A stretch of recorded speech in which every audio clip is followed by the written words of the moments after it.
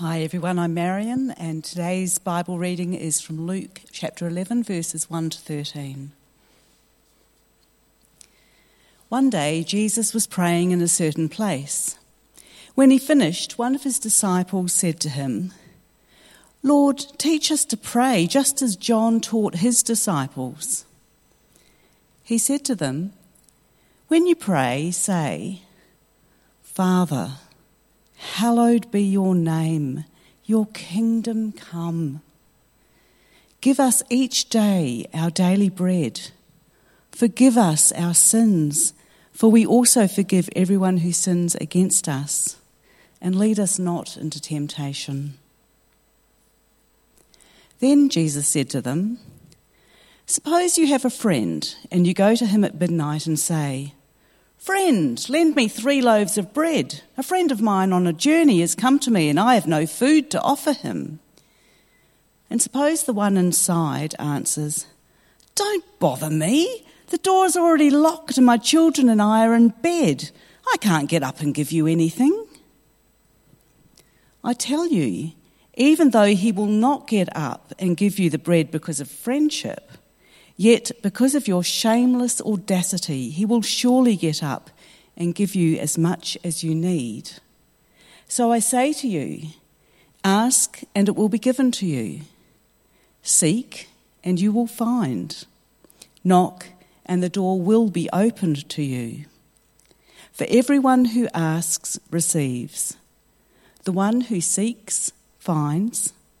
And to the one who knocks, the door will be opened. Which of you fathers, if your son asks for a fish, will give him a snake instead? Or if he asks for an egg, will give him a scorpion? If you, even though you are evil, know how to give good gifts to your children, how much more will your Father in heaven give the Holy Spirit to those who ask him?" I invite Jeff to come and join me. I'll just pray for him.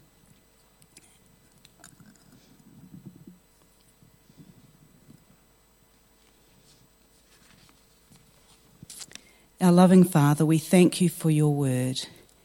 And we thank you that you hear our prayers. We pray you will speak to us through Jeff tonight. Amen.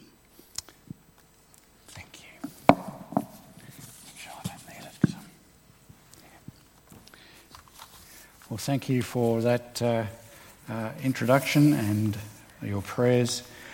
I've just thought over this time of year, probably in the light of the direction we've been heading, we just spent a few weeks looking at some of those key passages about prayer. It's something which I know that if you're anything like me, we don't really major on it and we don't make a lot of it. Mind you, we've had some answered prayer today. And my wife and I would like to just inform you that at 5:19, as we're walking in the church tonight, my second daughter delivered a baby in Melbourne. And we're not sure of the name. But mother and baby are well, and that's Jess, Ollie. No, that's not the name of the baby. So anyway, just much prayer has gone into this one. She'll probably achieve extremely wonderful things, but all doing well. I think that there's an awful, just to introduce a series, I think there's an awful lot written and said about prayer that overly complicates it. And I'd like to, over these 4 weeks, just look at some of the key things that we're encouraged to pray for, and Jesus and instructions about prayer, which are quite straightforward if we understand them. And these things can be like pillars that we take into our prayer life, and we can rest upon them, put our weight upon them, depend upon them. But I do think that oftentimes people do complicate this, and we turn it into a bit of a science, and some people become experts. And it's just not the way it is. What I find interesting about this passage is that Jesus, who is our Lord, through whom we pray, to whom we pray, is here instructing us about how to talk to him. It just strikes me as an interesting short circuit there. And this little passage begins because people heard Jesus praying, and they realised that when they heard him that it wasn't like the way the rabbis prayed or the great mystics of their era. It was so matter of fact. And they asked Jesus, well, what should we pray? Every rabbi had their own liturgy, their own structure that they instructed their disciples in how to pray. But Jesus really was not a great showcase of prayer. And even the Lord's Prayer, as we look at it, it's straight up. It's uncomplicated. It's brief. And Jesus instructs us to take on the mantle of honouring God and asking for forgiveness for sins, asking for our daily needs. All those are legit for Jesus. And we don't need to polish those things up in complex prayer liturgies. I know over the years, as I was a young Christian, I think I was put under a lot of stress and pressure with very complex teaching about prayer. And one thing that stuck in my mind was I was instructed when I went along to prayer conferences and things that the highest form of prayer was praise, and we had to learn how to praise first. I think a few people here would have heard that sort of notion. Jesus doesn't say that. The New Testament doesn't rank prayer that way. In fact, I think what the Lord's Prayer in this passage is doing, as they hear Jesus talk about that, is to say all these things are equally legitimate. Praise, asking for forgiveness, asking for your daily food. These things, whatever comes to mind, can be valid prayer if they're valid needs. And it's not that we have to start with the sublime and saturate the heavens with a lot of sublime language, and then if there's time on the agenda we get on to our stuff. There's a certain logic in it. I can see that, the idea that prayer that is just praise. We don't come into the picture, we're just focusing upon God, and prayer that is thanks comes out of a heart of gratitude for what God has done, but we're coming into the picture, and then we can ask for our supplications or our own petitions. But that's something men have said. The New Testament doesn't go there. There's something very open and accessible about New Testament Christian prayer. And this is one of those sessions where Jesus just cracks that myth apart. And so he begins by telling us what to pray for. I wanted to notice tonight why we pray, which comes out of that little parable in the middle of this section, the parable of a friend who visits at midnight. Jesus was the master of parables. He just knew how to illustrate his theology straight out of the experiential life of the people that he lived with. So this is about why God answers to prayer.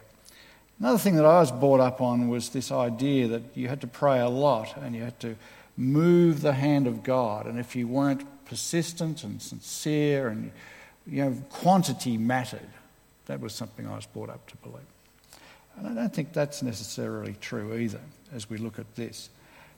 Prayer is not a science, it's not a philosophy, it's just a profound personal practice that we have.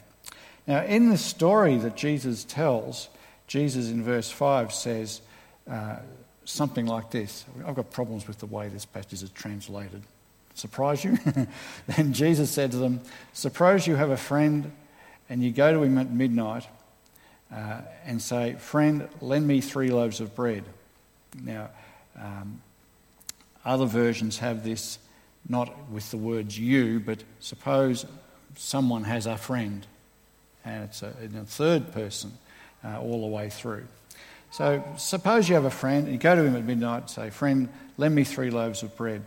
You can pick the scene, what's happened. That there is someone that is rolled up to a friend's place, totally unannounced. He wasn't expected. And this is in a particular culture where hospitality is really critical. And in this particular context, the arrival of someone like that would be quite off-putting, especially if the larder was bare and you can't go to the markets at midnight, so you're stuck. Another thing you can't do is you can't feed people your leftovers. That's an absolute insult. You must prepare something fresh. That's the nature of this. Well, this guy can't. What do? The friend comes in, he's in your front room, in your lounge room, and you realise that you've got to be hospitable, or else this is going to be a slight on your family. It's going to be dishonourable. And here, this guy would take his friend who's just arrived on the road and would sit him down and just say, look, can you occupy yourself for a while, and give him the weekly times or whatever it is that you've got on the table. You'd nick out the back and he'd go to your neighbour. And Jesus is saying, how would it be if you went to your neighbour and you knocked on the door and you explain your predicament and they say to you, in Hebrew, rack off, I'm not going to help you. My kids are already in bed. I can't get up and give you anything. Now, Jesus is throwing that out there as an exaggeration. And he's saying, can you imagine that happening? And he's expecting the crowd listening to go, of course not. That's not what happens. Not in this culture. This is not an individualistic culture. This is an enmeshed culture. It's an honour-shame culture where the whole honour of the village is joined together. My honour is affected by your behaviour. So Jesus puts that out there for people to refute and say, well, of course that's not going to happen. He's not going to say, don't bother coming, because, and here's the reason. I tell you, Jesus says in verse 8, we're going to look at this. I've got a dodgy version on the slide, my terrible typing. You can see I've made a mistake in the first one. Here's how it normally reads. I tell you, though, he will not get up and give him anything because he, the one calling, is his friend. Yet because of his, the one calling, his lack of shame or his shamelessness, or here it says, what is the word? His audacity or his shameless audacity, something like that, his persistence. He will rise and give him whatever he needs. That's how I was brought up to read this passage. But that's a modern, Western, individualistic reading that ignores the culture. That's not how the people that listened to Jesus this day would have heard it. They would have heard it something like this. And it's only a difference of who gets the red here, who is being spoken of. Let's try the second form. I tell you, though, he, who is he? The guy in bed or the guy knocking? The guy in bed. He will not get up and give him, who's him? The guy with the problem. He will not give him anything because he, the guy with the problem, is his, the guy in bed, friend. Yet because of his lack of shame, he will rise and give him whatever he needs. How come we've got two totally different readings of the same verse that are quite different? The reason is, firstly, the word has been misleadingly translated down the centuries, only in actually modern times. The word for shame is a critical word here. The word for shame here is only mentioned, this word, negative of shame. It's the word shame with a little negative particle put in front of it. That's only used here in the New Testament, so it's hard to be hard and fast about it. But in this culture, unlike ours, if you are, what's the negative of shame in our language? The negative shame is shameless. And it means that you're brazen. You have no respect for cultural norms. You're quite self-centred. You're shameless. But not in this culture. It doesn't work like that. And what the translators have done is transfer our understanding of how to do syntax into the syntax of these people, which it doesn't work. The negative of shame for this person is that this guy has no desire at all to shame himself. He is shame averse. The last thing he wants to do is to shame his household, to shame his name. And that's why he gets out of bed when his friend calls. There is no sense in this passage that that word means persistence. There is no sense that that word means audacity. They're totally different words. It means this person has an acute sense of shame. He's not going to blot his copybook. That's what it means. He is shame sensitive, not shameless, not brazen. And besides, it doesn't really make a lot of sense if it says that Jesus, that they're saying that the man who is in bed gets his desire because of his sheer audacity. That's not a virtue. I mean, why would God look down and go, "Oh, you want a Maserati? Cheeky little monkey. I like that." You got it. That's not how it works. Here, the whole idea, and let's get to the point, is that Jesus is saying, "I tell you, though he will not get up and give him," the guy with the predicament, "anything because he is his friend, yet because of his own acute sense of shame, he wants to keep his copybook clean, he will get up and he'll give him whatever he needs." That's what the passage is saying.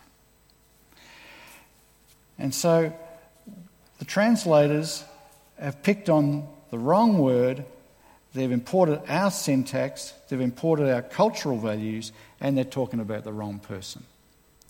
When we talk about the right person, in this context, these people that are listening to Jesus would have said, of course he'll get up. And why?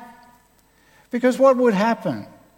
You know, if the first guy comes along and he calls at his neighbour and he says, "I'm at a real spot. I've got a friend who's just arrived and I've got all this food. I've got no food for him. He's got to have a meal." And the minimum that you'd give in this culture is 3 little loaves. And so that's where you start with your request. You'd ask for 3 little loaves and maybe a bit of oil. That would be considered a snack, a decent meal. But that's where you'd start. And if the guy inside said, "Well, get lost, it's too late, not my problem," what do you do then? You'd go to the next house and you'd say, "Same story. I've got this friend in need. I need 3 little loaves, something like that. I need some oil. And besides, you know why I'm here? Because I went next door to Bob and he told me to rack off." And on you'd go. And usually what the friend would do would say, "Oh, 3 loaves. I mean, that's not enough. Here, take my sausage, take my hummus," and you'd go to the next. And the whole town would pitch in for the honour of doing hospitality well. It would honour them. That's the nature of Jesus' hearers. That's how they're hearing this parable. And so this is what Jesus says, that prayer is like that. That we do not batten down the gates of heaven with sheer persistence. And God is not reluctant to get out of bed. We don't pull him off the couch by simply working on him. That's not the nature of Christian prayer. Jesus wants to understand that. The reason why God answers prayer is simply one thing. He is concerned about his reputation, his name, what the world will think of him. That's why he answers prayer. It isn't because of something we do, it's because of something that resides deeply within him, a concern about his honour. God is shameless in the right sort of way. He is really shame sensitive. And an illustration of that is in the Old Testament, in the story that many of you would know, where the people of Israel have sent out spies to see the new land in Canaan. They've escaped from Egypt and God is about to take them into the new land. And they go in and they come back with a report and they say, yes, it's a great land of milk and honey. It's, incredible what we saw there. But the residents, we'll never beat those guys. They're monsters. And they distrust the promise of God that he's going to supply them with a land. And at that point, as the people grumble about, what a bad deal this is, we could have stayed in Egypt, but here we're outgunned by these people. We're not going to. And God tells Moses, because Moses and God are on this open forum thing where they're very open with each other, and God says, well, Moses, that's it. They've had their chance. We're going to have people of Israel marked II. I'll lose those and we're going to start with you, and it's your descendants they'll inherit the promise of Abraham. But I'm done with these people. And Moses realises that when God says the game is up, it is. But he still requests God to answer this prayer. And it's fascinating that if you look at his prayer, the whole basis of his prayer is that Moses knows that God is concerned about his reputation. And he says to God, what are those Egyptians going to say when news gets back that you brought them out of Egypt? You could do that, but you couldn't bring them into the promised land. Or you brought them out here just to perish in the desert. It'll get back, and your name in front of the Egyptians, it will be mud. Just like the neighbour's name would be mud if he didn't supply to the request. And so God answers that, and he spares Israel. I mean, they take a bit of a cook's tour for 40 years in the desert before they re-enter. But that's the nature. God answers prayer here again because he has a concern about his honour, his reputation, his name. He will not tolerate shame. That's why God answers prayer.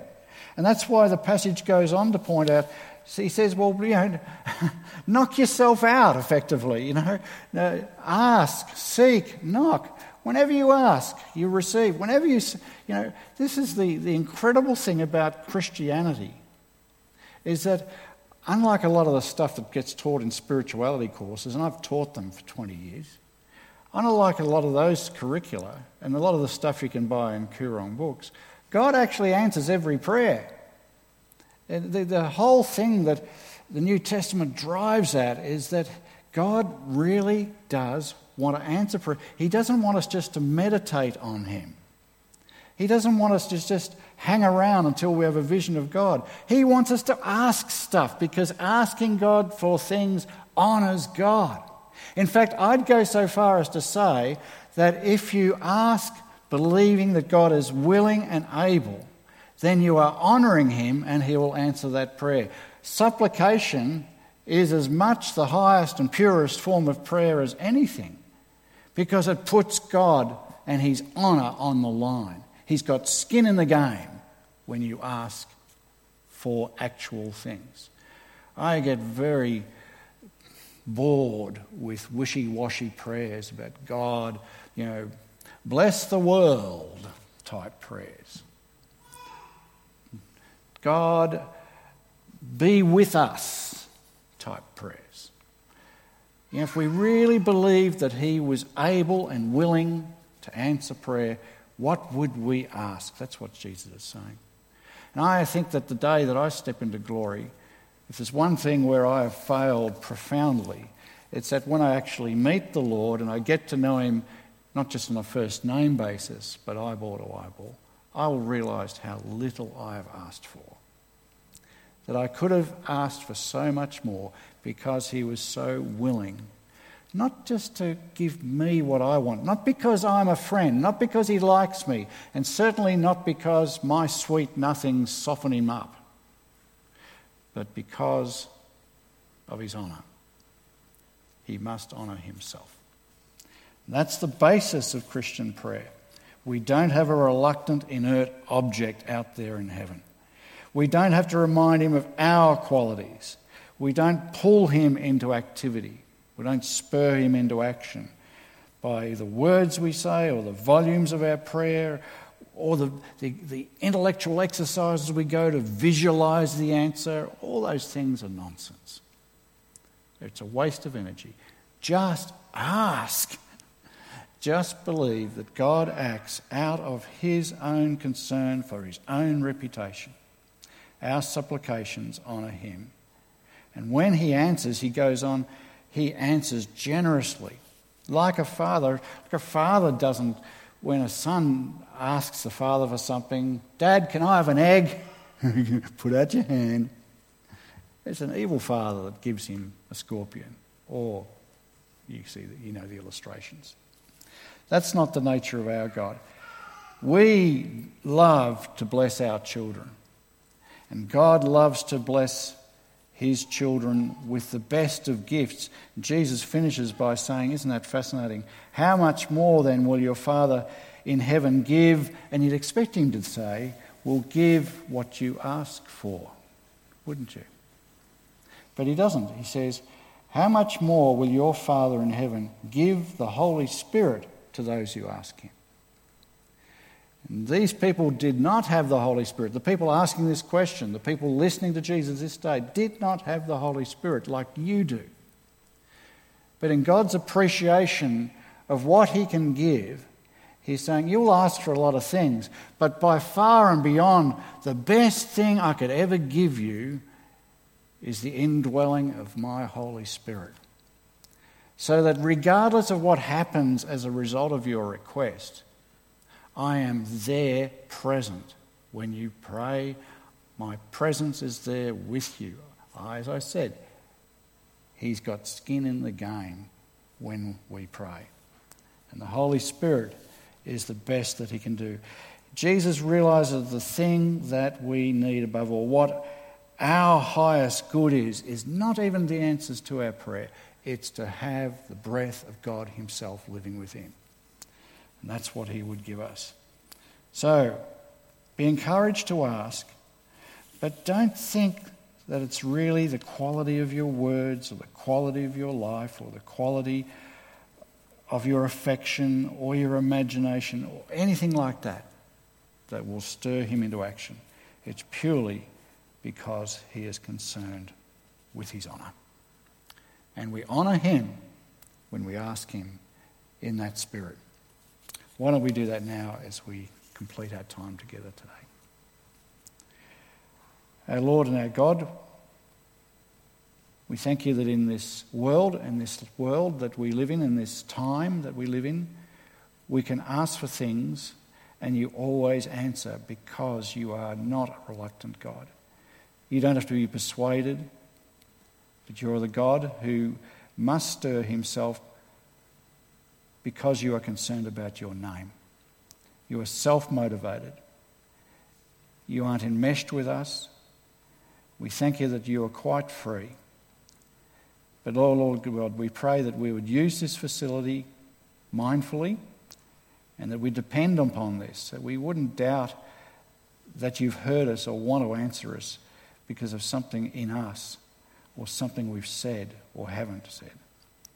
But Lord God, we pray that you'd encourage us to be people of prayer, especially this year as we go forward, that we might stand here at another time in the next year and we'd look back and we'd be able to say, this world, our life, this place is different because we asked and God answered. We pray this and ask this in Jesus' name. Amen.